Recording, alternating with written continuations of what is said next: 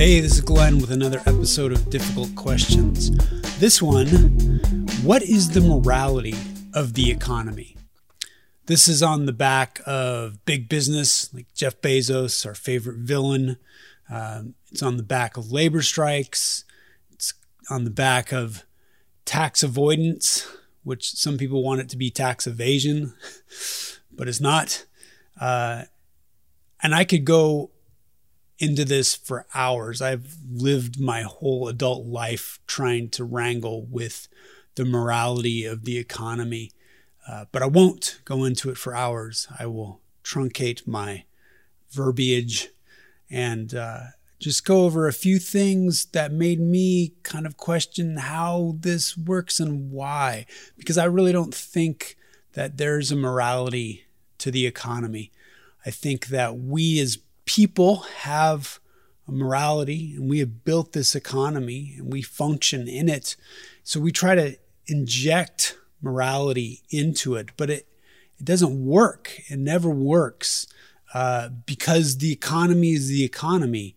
And especially in our kind of free market world that we live in, freedom, America, morality is kind of taken away. We've actually substituted morality for the law, the rule of law. So we don't have the morality police like other countries do, and we criticize them for that because who are you to give your morality to me, force your morality on me?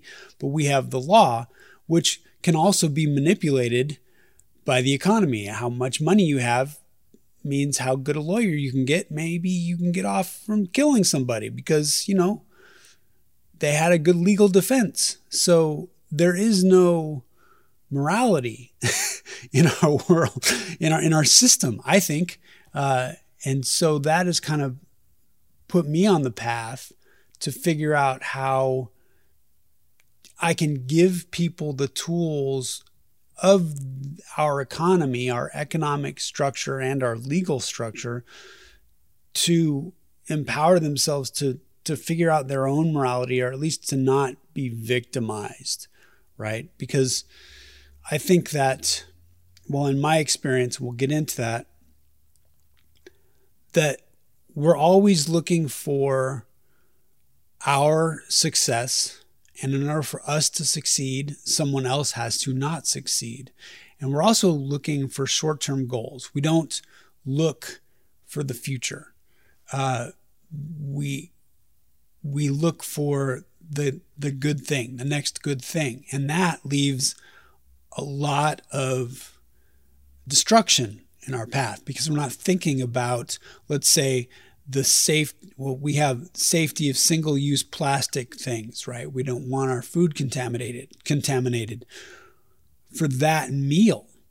But now we have this blister pack plastic for one meal that we're now throwing away and putting into the environment. I just saw an ad about taxes and wanting your taxes to go towards or putting a tax on plastics and how this is against your freedoms.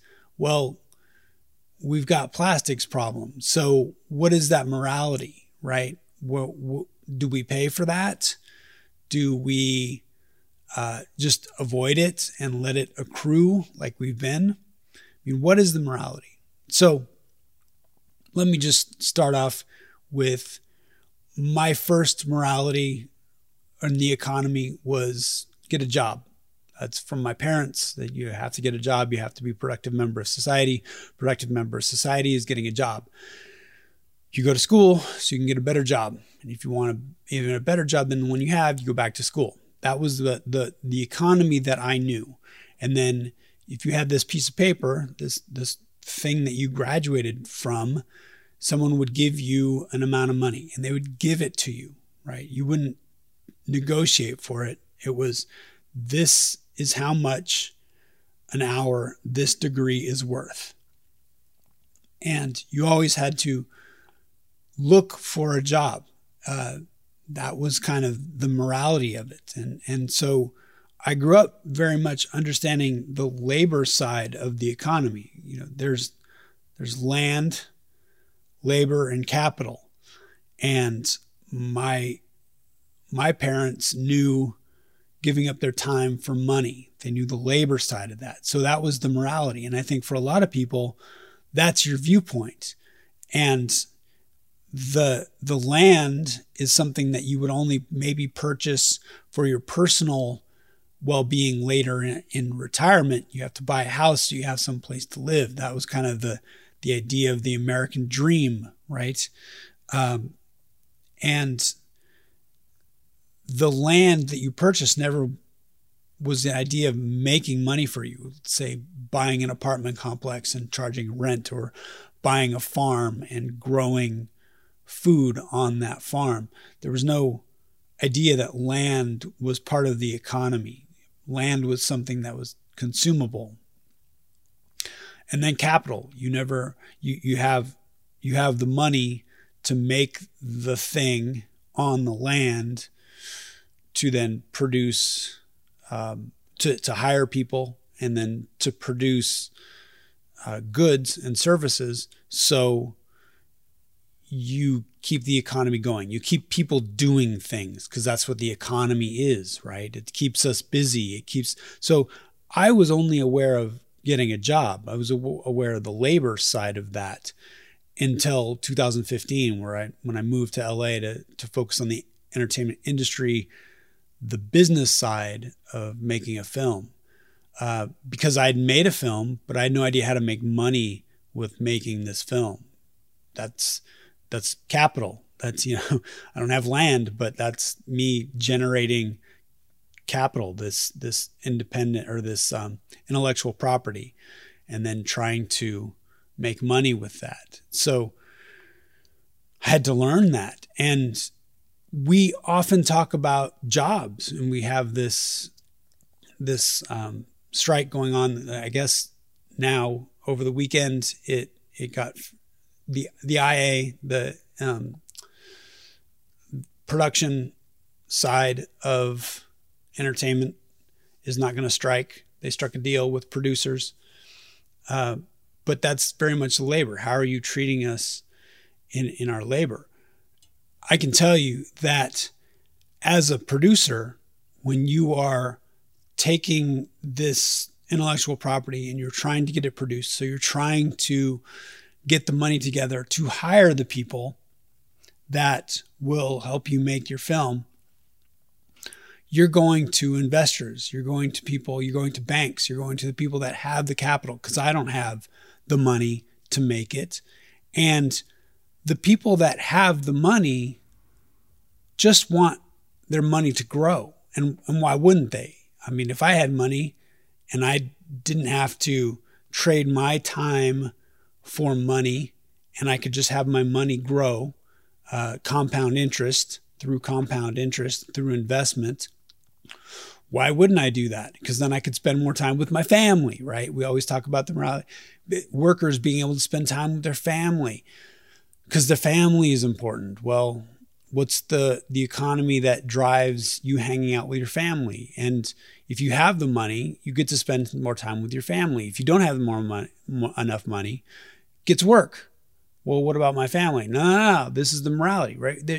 There's these constant conflicts of interests, and these stories we tell ourselves when we decide what the morality is of the economy.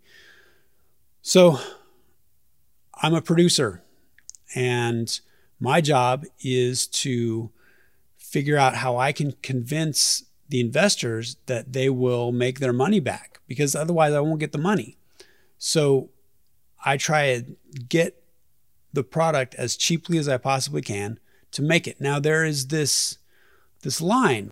If the risk is in your favor, how much money should you take from that? So how much should you pay your employees? How much should you take above and beyond? When should you give back to society? And this idea of how much should you spend and someone else telling you how much you should spend. Well, if we do that, then we never have luxury items, right? You can't buy that boat. You should take that money and you should help the homeless. You can't buy that purse.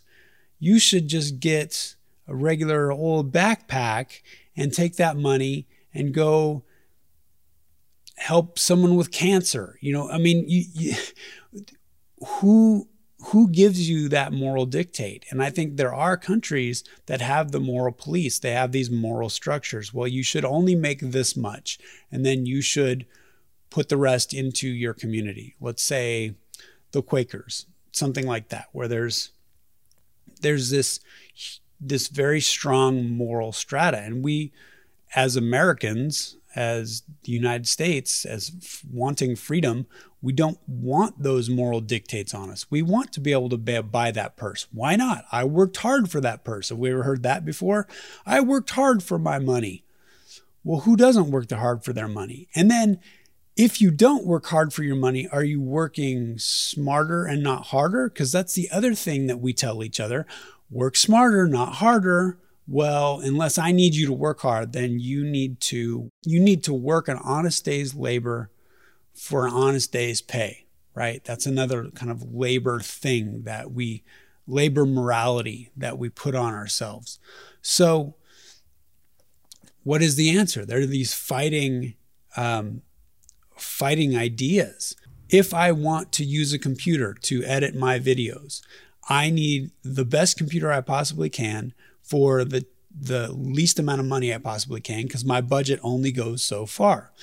So I get a computer that allows me to do my work, but the reason I can afford it is because the manufacturer took labor offshore into a country, let's say China, that has cheaper labor.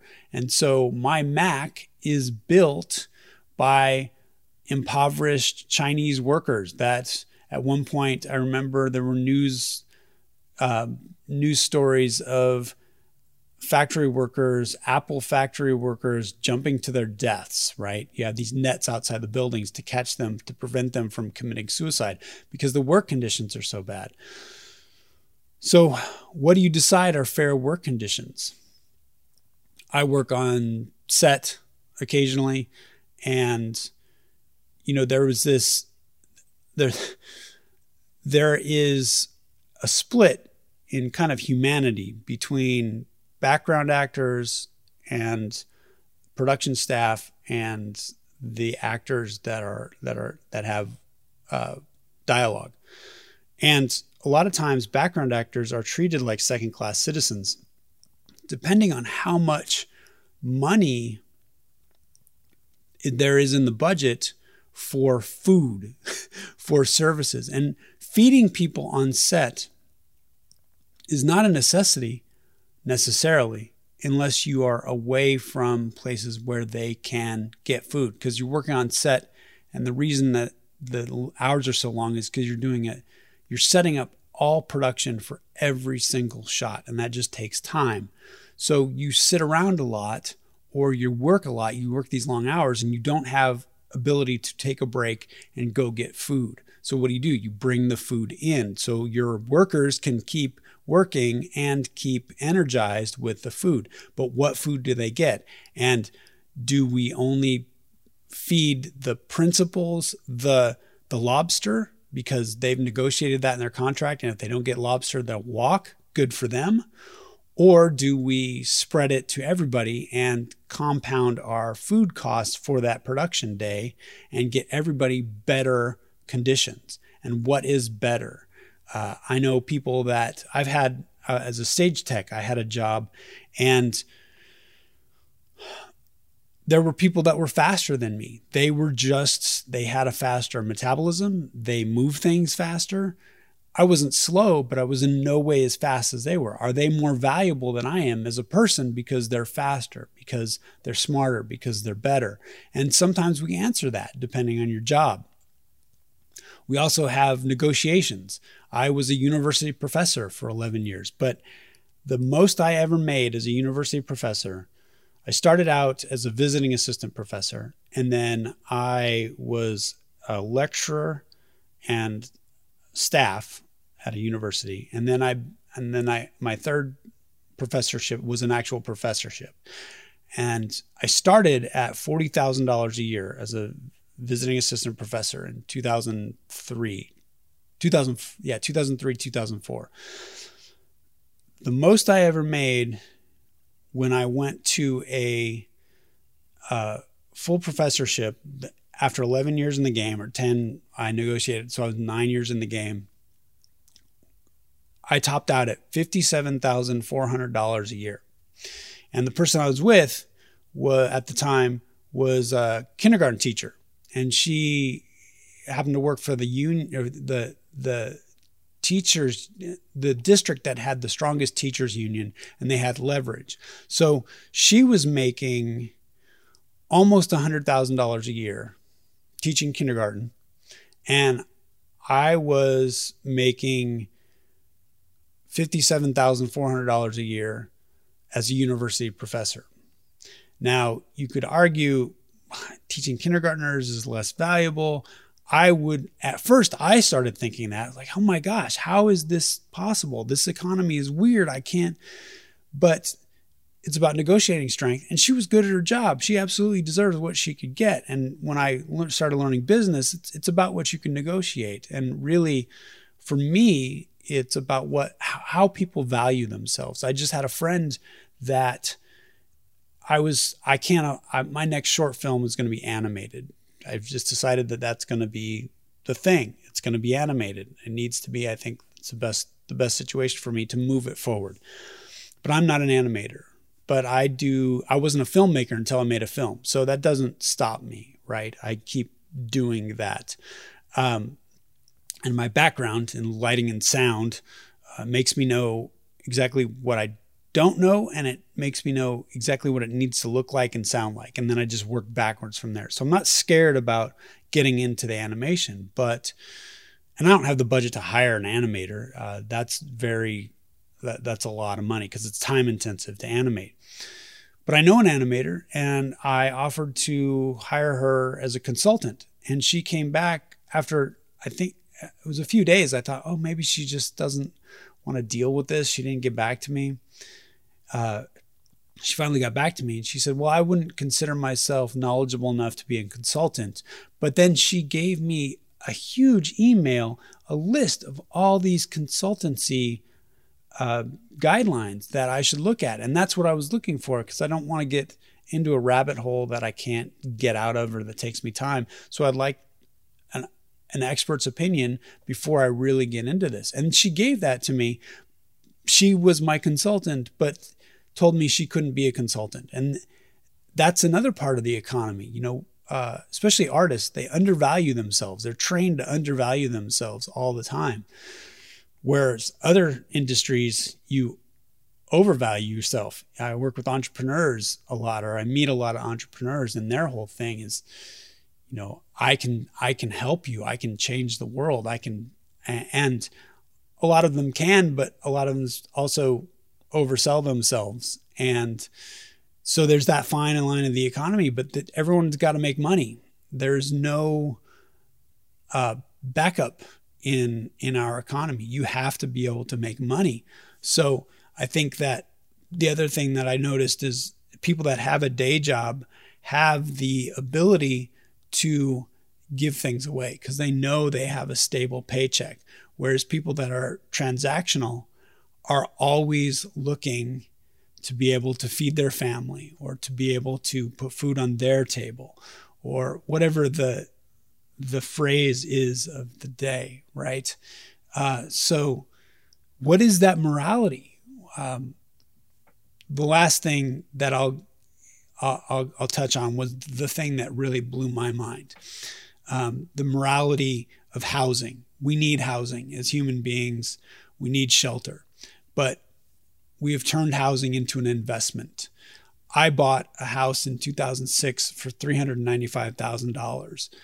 By 2012, because of the housing crisis, it was worth $180,000. So I lost money. Now it just threw me. Like, it's a house. How can a house be at one point worth $395,000 and then the same house be worth half that? I don't get it. But that's what we do. It's supply and demand. It's people wanting things. And I think that really just crushed me because, well, then what does that mean? That means that I'm in the hole in this house and I'm stuck in this house. And plus I was getting cut back at work because of the housing crisis, and everyone made investments that went away. So even the university I was working for had to cut back and cut me back and cut salaries back. So I wasn't going to be able to make my mortgage. And that's how I made my first film, Why Homeless, is because I saw myself being in danger of being homeless. And I thought, wait, I'm a university professor. I'm an upstanding member of society. How can I become homeless? And then that's what got me into that rabbit hole. And what is the morality of that? I was trying to do everything right, and all of a sudden I'm going to lose my home, and I've ruined my credit, so I can't even get into an apartment. I have a job, but I still can't pass a credit check. This is crazy.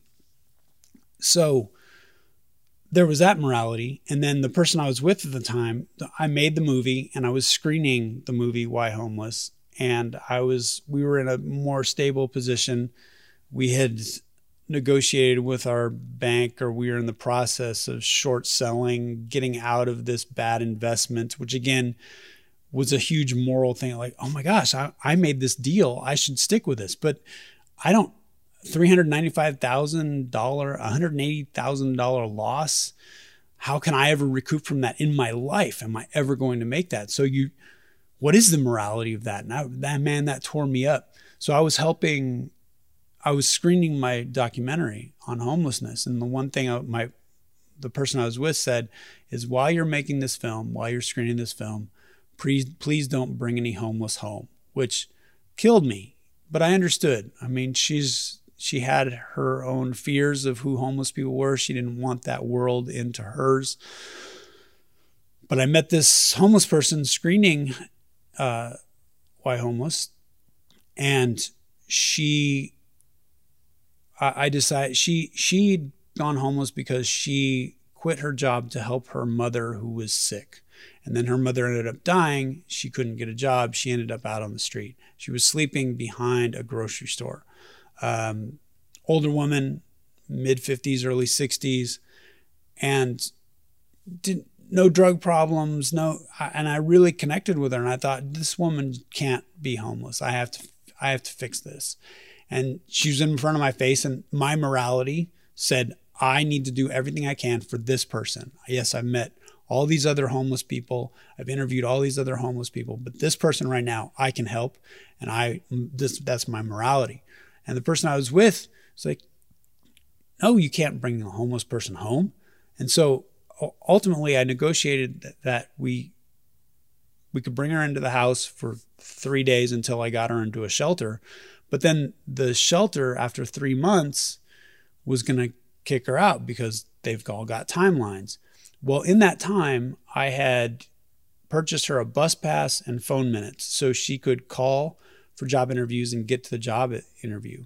And she'd gotten a job within those 3 months. And I just thought, well, why kick her out and derail her whole life now? Can she come back? And that was a huge object of contention. So I finally had to renegotiate with the person I was with and got her back. And my great accomplishment is she got back on her feet. She got stable and she was able to move out. It took about 9 months, but for some people that's really long, but we got a homeless person back. That's amazing. That's my morality. The person I was with was extremely jealous. She thought, you're giving more attention to this person. You care about this homeless person more than you care about me. That's her morality. When we're all dealing with the economy, it blew my head because it's all about priorities and conflict of interest. And that's your morality. What do we do with that?